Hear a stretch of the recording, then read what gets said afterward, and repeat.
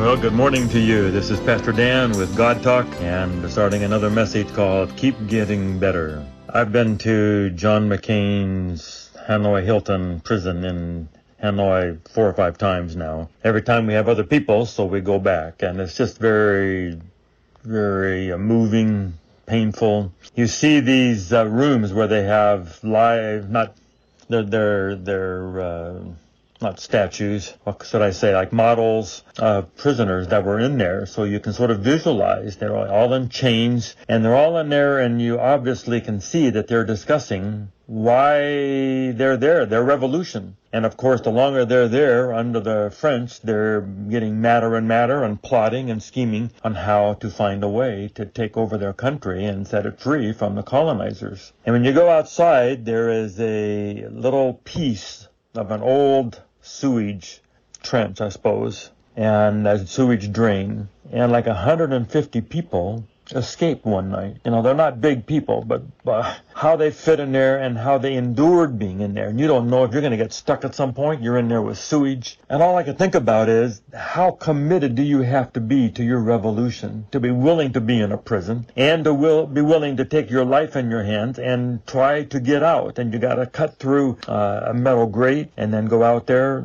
They want to be free. They wanted to have the country the way they wanted to do it. We certainly don't agree with some of the philosophy of what they have today, but I could understand the driving passion to want to change their lives. I had a church member that was a part of the Great Escape back in World War II, and you would spend all day and night, as a team going down into the tunnel, hanging upside down or down way down in the darkness, and you would dig a little bit of dirt with a spoon, put it in your pocket, crawl back out, and go and dump it somewhere in the restroom, and go and do it again, so they could be free. If you've ever seen the old movie Papillon, where these guys keep going back to jail, escaping back to worse jail, this yearning, wanting to be out, wanting to be free, wanting to be different. Jesus comes to Peter and wants to wash his feet. And Peter said, "Are you going to wash my feet? You are never going to wash my feet," in John 13. And that's what we do. We say, I don't want to change. I like who I am just like this. I don't want to lose weight. I don't want to have to change. I don't want to get in shape. I don't want to have to get my debts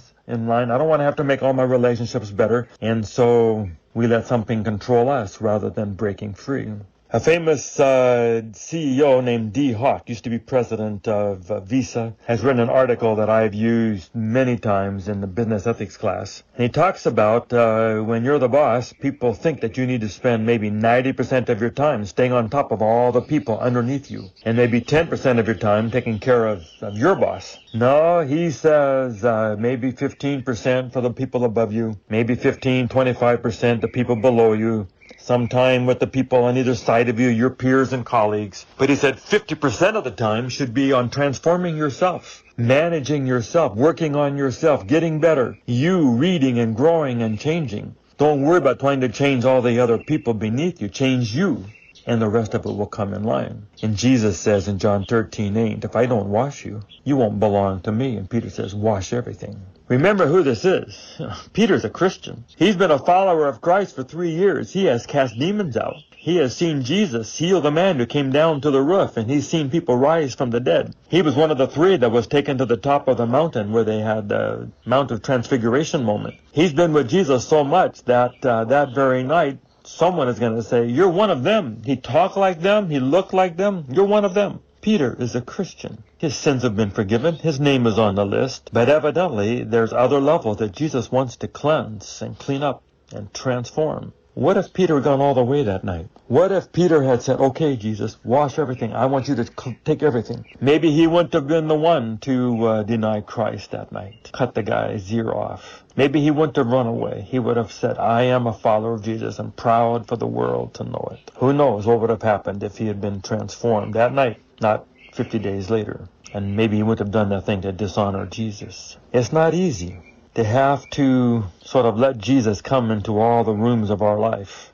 and let him go to those places where we have blind spots or rough edges and let him have at them. I can remember going to the DMV. We had brought our car in from, I think, Oregon. But I didn't go as quick as I should have. I think you only have like 10 days to register it, and I didn't go so quick. And so I'm in trouble. And this lady looks at the date that I gave her and said, I don't think that's right. I think you really brought it in. And she moves that day back a couple months, or whatever it was. And it took me a while to really register what she was doing. And so I said, okay, fine, and then follow all the details of it. I got home, and then I said, Dan, you lied to that lady. You lied to the government. And then I began to debate with myself. You didn't lie. She lied. Put the sin on her account. And I said, no, you let someone believe something that was not true in order to save yourself $300-400. And I had to turn around and drive back over there the next day, stand in line. I didn't get the same person. And I said, I don't want to get anybody in trouble, but I think someone tried to help me out, and it's not true. And this is the date I brought the car in, and whatever fine I have to pay, I have to pay. And I think I had to write a check for $300-400. And I had to let Jesus clean up an area of my life that wasn't quite quick enough. We all have these little gaps. You can call in sick, or you can get mad, or be a little selfish, or hold a little money back from God. And we all hear a little voice that says, you shouldn't eat that, you shouldn't do this, shouldn't say it, shouldn't lose your temper here. We're all a little bit of Peter. We're Christians. Sins have been forgiven.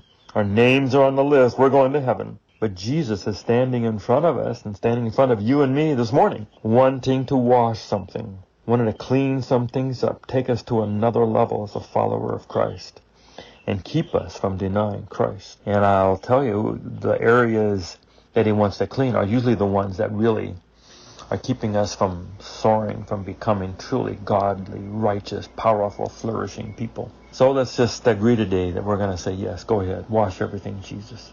I don't want anything held back from you. That David said in Psalm 139, search me, see if there be any wicked way in me.